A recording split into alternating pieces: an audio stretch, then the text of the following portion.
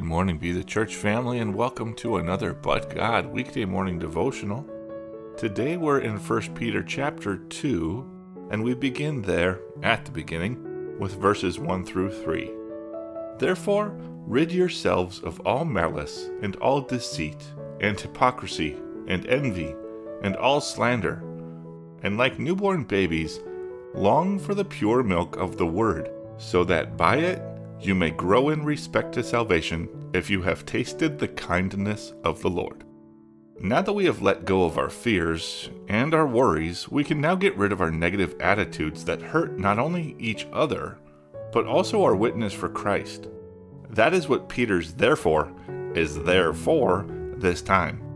It is there to explain to us, if we have God's love through the power of the Holy Spirit in us, then we should be able to stop being so discouraging and spiteful.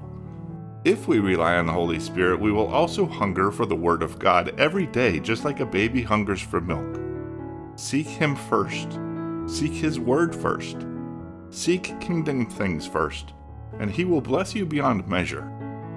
If we rely on ourselves, there is no way that we can do any of these things that God asks us to do.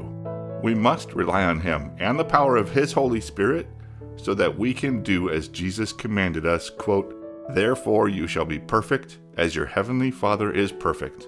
Indeed, without the power of the Holy Spirit, we never have a prayer at being anything close to perfect.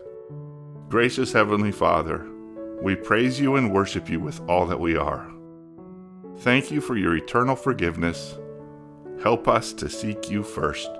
Help us to love others and treat them the way that we want to be treated. We pray all these things in Jesus' name. Amen. Shalom, shalom blessings.